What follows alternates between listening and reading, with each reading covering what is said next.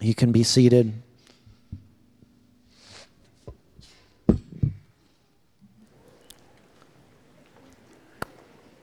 It was another day in the office, and people are coming and going like usual. All the appliances are functioning, thankfully. And the mail has been delivered on time, which is a miracle. But nothing really seems out of the ordinary. Your boss has been taking appointments all day, and this is a pretty typical thing. And as usual, his assistant is at his right-hand side. He's taking notes. He's passing on duties. He's offering his points of view on the issues at hand. And in your summation, he doesn't seem like a really bad guy, just a little weird. You kind of get that kind of unnerved, you kind of got to get the hibbly-jibblies around him, you know. Yeah, but you endure him for the sake of the job. It's a good job. And in the midst of all of the typical happenings, there are two new visitors, which really isn't any different than any other day, but something strikes you about these. There's something different about these two, and you're curious. Perhaps they're potential new employees or new clients. It doesn't really matter.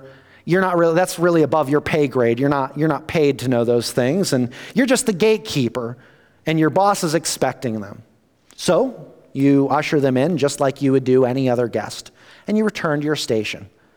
And as is typical, you overhear the usual pleasantries, the small talk, the chatter about weather, how they're enjoying the city, asking what local fare they've tried or what restaurants they've eaten at. And then it's down to business, always business. And this is typically the part that you tune out. As you start to walk away, you begin to hear the temperature of the conversation escalate, and you hear one of the guys start shouting at your boss's assistant. In a panic, your first instinct is to assess the situation and then find out how you can bring a solution to the problem before it gets out of the hand. After all, it's what the government pays you to do. And as you enter the room, you see your boss's assistant writhing around on the floor as he's swiping the air with his hands, and his eyes are darting back and forth, and he has this horrified expression on his face as he's screaming something about the lights. You glance at your boss and then back to the visitors and then to your boss again, like, do we need to eject these guys? You're hoping for some type of clue about what just happened and how you handled it. They didn't cover this in orientation. Your boss is visibly unnerved, but surprisingly calm as he instructs you to assist the assistant. You grab him by his flailing hand and pull him up and walk out of the room as your boss continues his conversation with his guests. As you lead him out, there are a million questions that are swirling around in your mind, but the one prevailing question of all of them is, how could I have ever prepared for a moment like this? How could I have been ready for this moment? Now, before we get into answering that question, we've got to give you a little bit of context of where this story has come from and where it's going. And if this is your first time with us this morning, or whether the weather has kept you away for the last couple of weeks, we're in the middle of a message series that is digging into world-changing events that began 2,000 years ago, that's influence is still rippling in and through us today. It has withstood the peaceful and not so peaceful transitions of power between nations, empires, and political rivals. It has withstood scandal, controversy, war, and crusades to eradicate its momentum. It is the unstoppable movement of God's people that we call the church, a group of people who are carrying out the instructions of Jesus passed down by God the Father and empowered by the Holy Spirit. In short, the church thrives when we lean into our unstoppable God. And its beginnings are recorded in the book of Acts in the New Testament in the Bible. And if you've never read the book of Acts before, I know Pastor Mark challenged you guys at the very beginning of this sermon series to read through this book at least 3 times as we're going through the series. And I want to encourage you, read along with us. This is probably one of my favorite books throughout the Bible. And let me tell you why. But first off, if you've missed messages, feel free, go back, ecwesleyan.net. You can listen online. You can kind of get a little bit of perspective and underpinning of where we've been and see a little bit of what's been going on so far in the story. But one of the reasons I encourage you to read this book is because if there's ever a book in the Bible that lends to its legitimacy, I believe that it's this book. And here's why. It's written by a scholarly investigator who is heralded as one of history's best authors in examples of classic Greek language. It has cross-references all throughout history from extra-biblical sources, historical documents outside the Bible. It is filled with the unfiltered triumphs and trials, ministries and messes, conflicts and confidences of a ragtag group of rebels called Christians, who in the shadow of the Roman military machine propagated a love for enemies, the extension of grace to those forgotten by society, and importantly, that God is knowable, that you can know God and that he desires us in both relationship and partnership in his mission to rescue a broken world. And if you've already known that, good, awesome. Don't lose that. Keep that in mind, because it's going to be something that's going to help you as we talk about this conversation here today. And it's very vital understanding where the story started and what we can do with it. We're going to jump into this together. We're going to be in Acts chapter 13, going from verse 1 through verse 12. If you don't have a Bible with you, there's a Bible in the rack in front of you. We're going to be on page 894 in that Bible. There's also going to be words up on the screen here too that you can follow along. It's Acts chapter 13, starting in verse 1.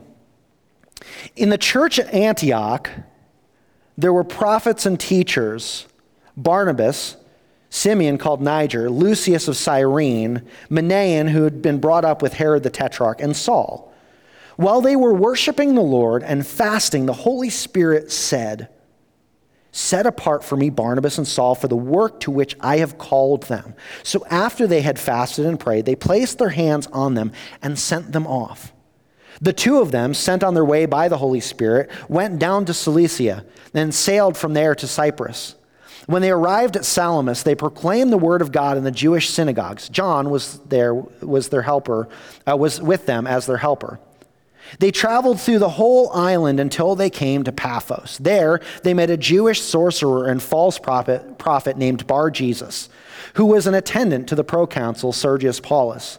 The proconsul, an intelligent man, sent for Barnabas and Saul because he wanted to hear the word of God. But Elymas the sorceress, for that is what his name means, opposed them and tried to turn the proconsul from the faith.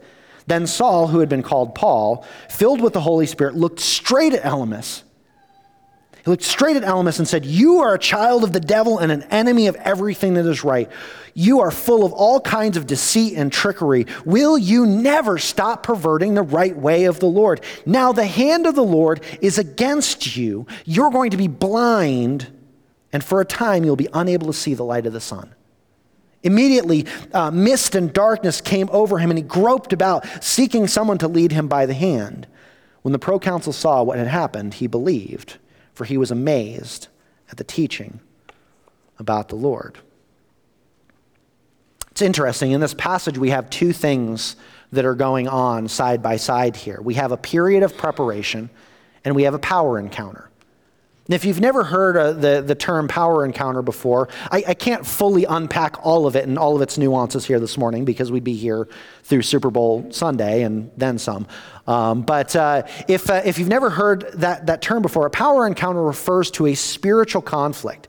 It's a moment that forces us to recognize that there are intangible elements to life. There's a spiritual component to life, and that there's a war that's raging all around us in that realm. It's interesting to know, in Western culture, we really don't have a category for this. We don't really have a category for spiritual warfare when we categorize things in the realms of things that we can touch, sense, and feel, and smell, and taste, and we can sense in those things. But when it comes to things like spiritual warfare, we kind of have these ideas of a spiritual conflict looking like these great shows of flashes of energy or people loudly or compelling others by the power of Christ while whipping crowds with suit jackets, or we think of spinning heads spewing pea soup or something along those lines. We think of these encounters requiring blessed crosses or holy ammunition or protective charms of the saints or holy water or holy hand grenades, whatever your choice is. Oftentimes these encounters happen when the message of Jesus is expanding into enemy territory or a region where Satan has held his sway. Several years back, I had the opportunity to sit underneath the teaching of Dr. Bill Peed. He's a professor at Kingswood University in Sussex, New Brunswick, Canada, and also a missionary to the nation of Zambia. For several years, Dr. Peed spent time in Zambia, and he was a real neat guy, real kind of mild-mannered guy. His name is Dr. Bill Peed, Dr. Bill Merrily Peed. Kind of talked a little bit something like this, but he loved Zambia. Loved Zambia, loved the people of Zambia. Great, godly man, loved the people. But he shared stories of the things that he saw God do, and he saw the tangible presence of evil as there were witch doctors who'd cursed villages and held this powerful sway over the influence of what happened in those places. And he talked about how the church would get together and they would go to war over this. Not war in the sense that we think, not battling people, but fighting evil. And they prayed and they fasted and they worshiped. Those were their weapons. See, Paul would write later to the church in Ephesus in Ephesians 6:12, "For our struggle is not against flesh and blood, but against the rulers, against the authorities, and against the powers of this dark world, and against spiritual forces of evil in the heavenly realms." See, while Barnabas and Saul did not know that they would have an encounter like this that was way beyond them, the Holy Spirit knew, and he led them to prepare, and he led them to this place. But prepare for what? Well, we all have situations in which there are periods of preparation that we may not fully understand until we're in the midst of the time that God has prepared us for. I think of several years ago, Bailey and I were in between ministries. And we were in this place where we were wondering, God, did you bench us? Are you done with us? Like, we know that you've placed this calling in our life, but what does that look like? What does that mean? And seeing in hindsight, having the benefit of hindsight, that those were very healing times and those were very restoring times that God used in order to grow us and ready us for the ministry that he was calling us to here in Eau Claire. And so when we have to look at number one, the preparation's provision. So what does preparation do? What does it do? Well, preparation, it gives us direction. When we don't know what to do, we go to God. When we don't know the direction to take, we take time away to ask him, what does he want? What's the leading that he has? What's his way? What's the best way forward? I don't know about you, but I am terrible when I don't have directions. I do not operate well in an arena where I have no idea what's going on. And sometimes and all the time, it's really good to step back and take some time to listen. What has God already said? What do I know to be true based on what he said? How do I operate within that? In preparation, these periods of preparation, they also give you, letter B, wisdom. Scripture is full of passages and proverbs that talk about wisdom. Actually, the book of Proverbs describes wisdom as a woman that's walking through the streets and proclaiming, seek wisdom above all else. Gain wisdom. It will help you so much. It will keep you from death. It'll keep you from pain. Find wisdom. And the psalmist would write that the fear of the Lord, a reverence for God, is the beginning of wisdom. And when we have that wisdom and he gives us direction, we have a little bit of a better perspective on what we then do with that. And there's also letter C, power. Now, when we think about power, oftentimes we think about control, the ability that we have to control a situation. And that's not what we're talking about in the context of this passage here. There are actually two main things. There are two main things that God does in his power through this as he readies Saul and Barnabas for the ministry that he had for them. Thing number one is bondage broken through truth. Bondage broken through truth. John chapter 8, verses 31 through 32 says this, "To the Jews who had believed, Jesus said, 'If you hold to my teachings and you are my disciples, then you will know the truth, and the truth will set you free.'" And 2 Corinthians chapter 3, verse 17 says, "Where the Spirit of the Lord is, there is freedom." This place that Saul and Barnabas were, was under extreme spiritual bondage. There's an analogy that J.R.R. Tolkien draws from this passage that he uses in his trilogy, The Lord of the Rings. There's a character in one of the books named Grima Wormtongue. And as his name would suggest, Grima's words are poison. They are poison to anyone who hears them. He has sway over people who listen to his voice, and he has the ear of King Theoden, a powerful ruler who becomes impotent at his words. His power is gone.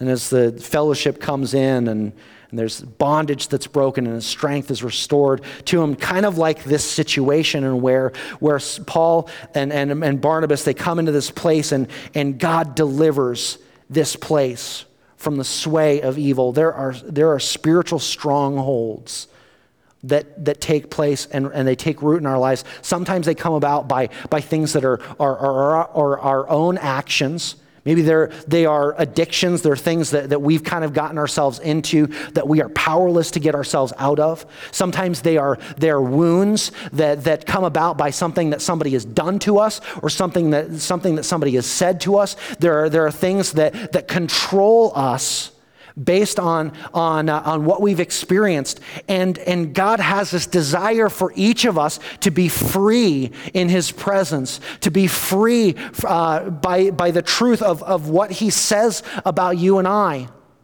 Did you know that there are several pieces of scripture all throughout the Bible that talk about what God has to say about you? And they're all spectacular things. Did you know that in Christ that you are a new creation, that the old is gone and that the new is come?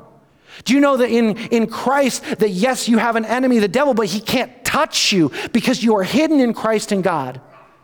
Did you know that you are no longer a sinner, but you are a saint saved by grace when you're in relationship with him? Did you know that you are more than a conqueror in him?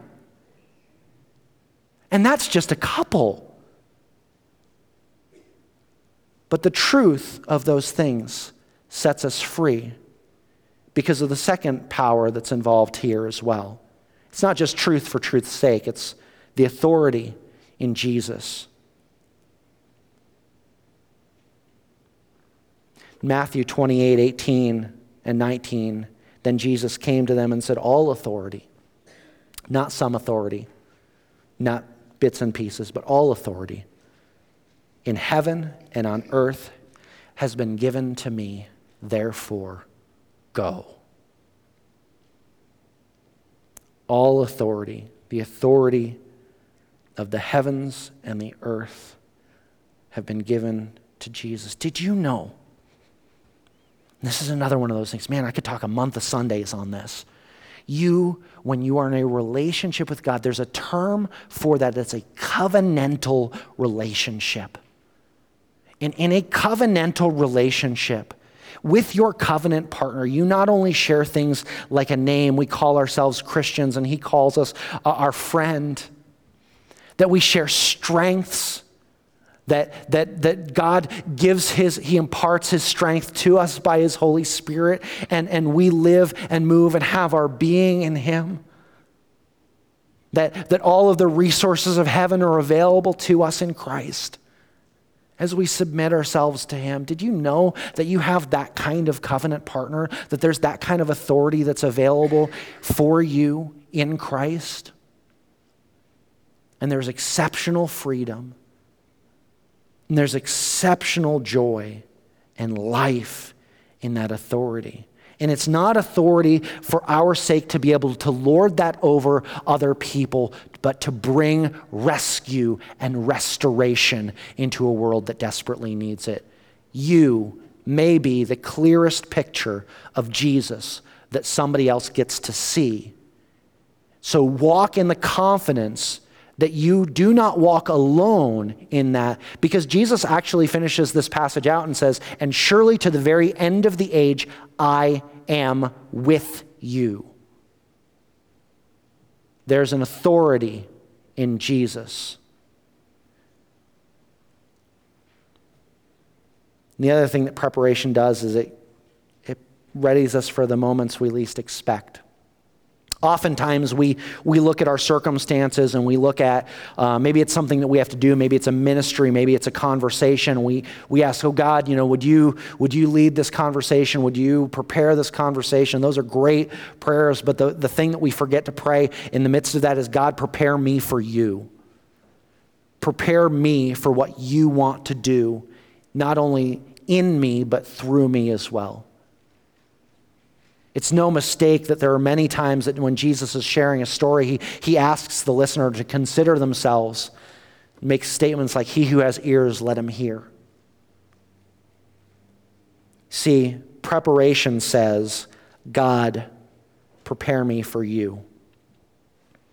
And so back to our story in Acts, when Saul, who's called Paul for the first time in this passage, and Barnabas, they arrive at Paphos, they are immediately met by this sorcerer. He called himself Bar Jesus, or the son of Jesus. He was trying to piggyback off of the popularity of Jesus' movement, making a mockery of Jesus by leveraging his name and practicing his sorcery and manipulating people through his craft. He held this significant political office, and he knew that if these two showed up and if their message was heard, that it was game over for him, that they would shut him down.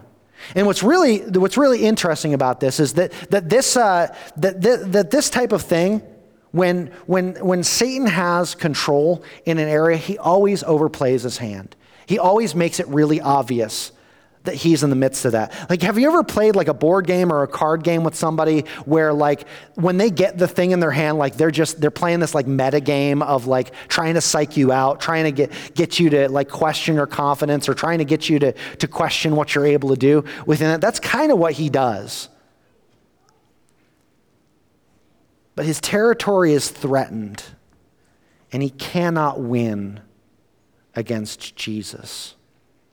And what happens next is not a show of the strength of Paul or Barnabas, but what God can do when we are ready and willing to be used by him. Remember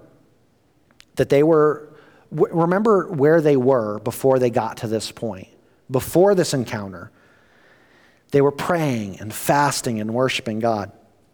And while this is not an exhaustive list of the things that God can use to prepare us, these are the practices of preparation. They ready us. They're kind of an action step. They kind of answer the question of, what should I do? What should I do in preparation? If I'm really wanting God to move in me, what do I do to prepare for that movement?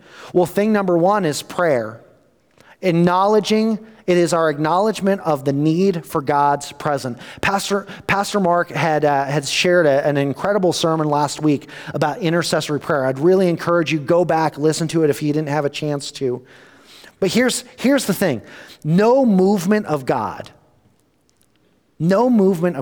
happens without prayer envisioning, leading, and guiding that movement.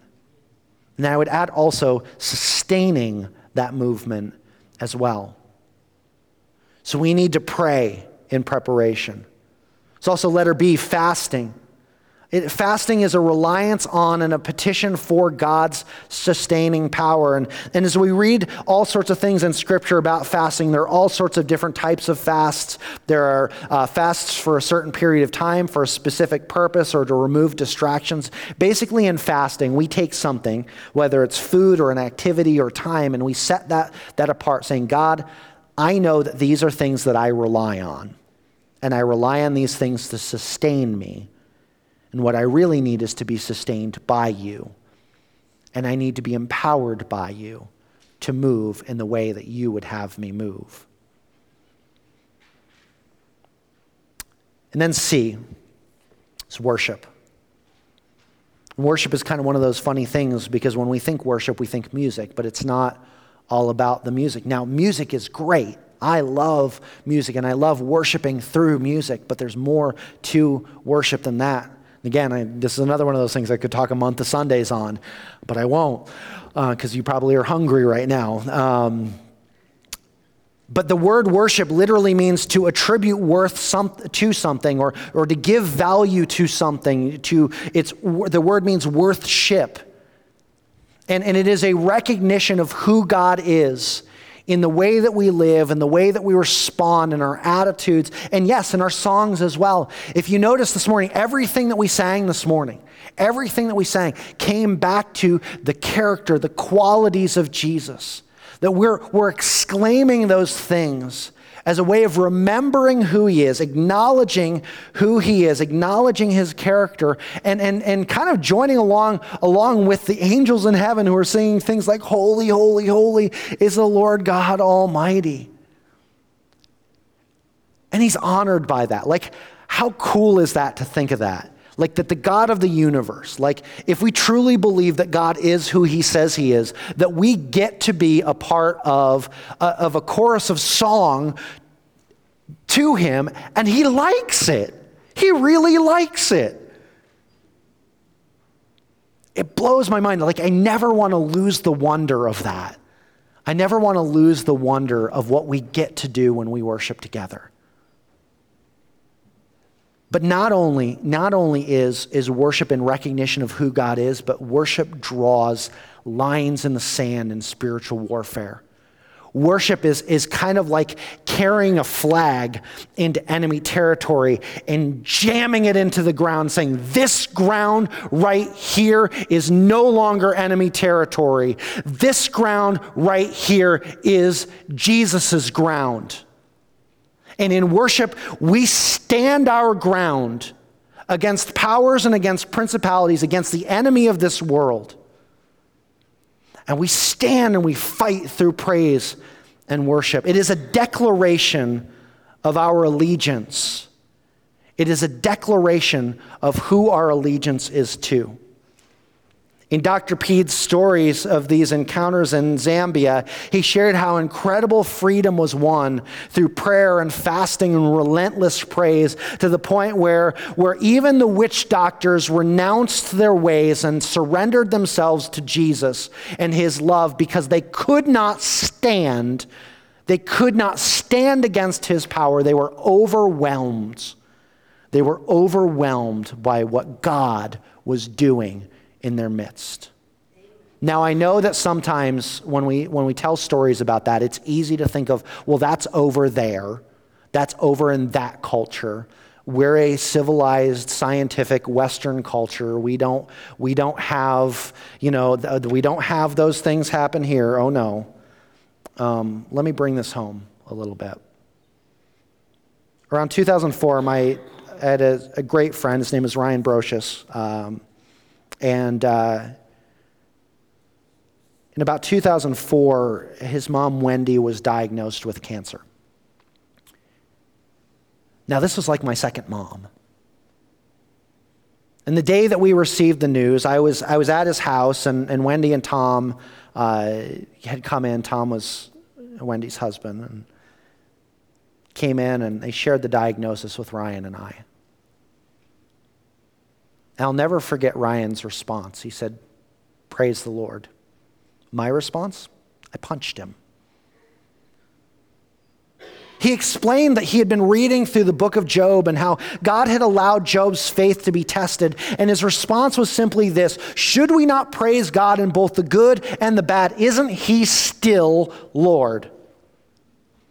Over the next few months, Ryan, myself, and a handful of friends got together to hold what we called worship war nights. During these evenings, we would cry out to God in song and in thanksgiving and in prayer for each other, and with a singular focus on seeing God glorified in spite of the circumstances. After a few months in college semesters, I had dropped by to visit with Ryan during a break. And as I arrived, Ryan came flying out of the house with what looked like a dead animal on his head. It was his mom's wig. Had met an unfortunate curling iron accident, but she had worn it during her cancer treatment, and in celebration, he cut it into the worst 1980s mullet-style haircut that I have ever seen, and to this day, I still have that wig. But he got 4 words out before we both burst into tears. Cancer's gone, Jesus wins. You see, this is what can happen in the practices of preparation when we discover the posture in which God can do in us and through us the most extraordinary things. And this is what happened was not a result of Ryan or myself or our power or our abilities or anything like that, but because God himself moved in the circumstances. But in this we discovered, number 3, the posture of preparation cultivates a desperation for God. A desperation for God. As friends, I don't know about you, but there are times that I run up against circumstances that seem hopeless to me, that I have no power to do anything in those situations. And I have to remember what Paul would also write, that he said that God's grace was sufficient for him in his struggle, and his power was made perfect in our weaknesses. You see, desperation for God's movement and preparation cause us to be ready, and the practices keep us steady for when God says, go. I want to have the worship team close us out here with a song called Lord, I Need You. And maybe for you today, you find yourself in circumstances that you really don't know what the next step is. And in these circumstances, God wants to do something in you today. But maybe there's a season of preparation that you need to enter into. And remember, it begins with prayer and fasting and worship. And in a second here, I want to invite you, if you want to pray or pray together with some people, I want to encourage you to come up and take some time in prayer up front here, and we'll have some people that'll come and pray with you. Maybe there are things that are areas of bondage that, as we talked about those things, you recognize, you know what? There are things that I know that are barriers that are holding me back. I know that there are things that are obstacles, there are wounds, there are hurts, there's damage that's been done that the enemy is using to control you or to keep you in a place where you are powerless to do anything. I want to tell you that God can set you free today, here, now. The flag is in the sand. This is Jesus's ground. I also want to invite our Connect group leaders. We have a season of Connect groups that's beginning, that God has done extraordinary things in and through this last fall. And I believe that God wants to continue to do those things. I want to invite them up as well to pray. We're going to pray for them too this morning. So we believe that nothing good happens without prayer and these times of preparation. And God is going to do extraordinary things, not because of us, but because we know that we need him in the midst of that. Let's stand together. Now I'm going to say a word of prayer, and we're going to worship together, and then join us in prayer too. Heavenly Father, we pray this morning that you would give hope, that you would give peace and strength, and you would do what only you can do here this morning. God, we need you with a desperation. Would you meet with us here today? We love you. Pray these things in Jesus' name. Amen.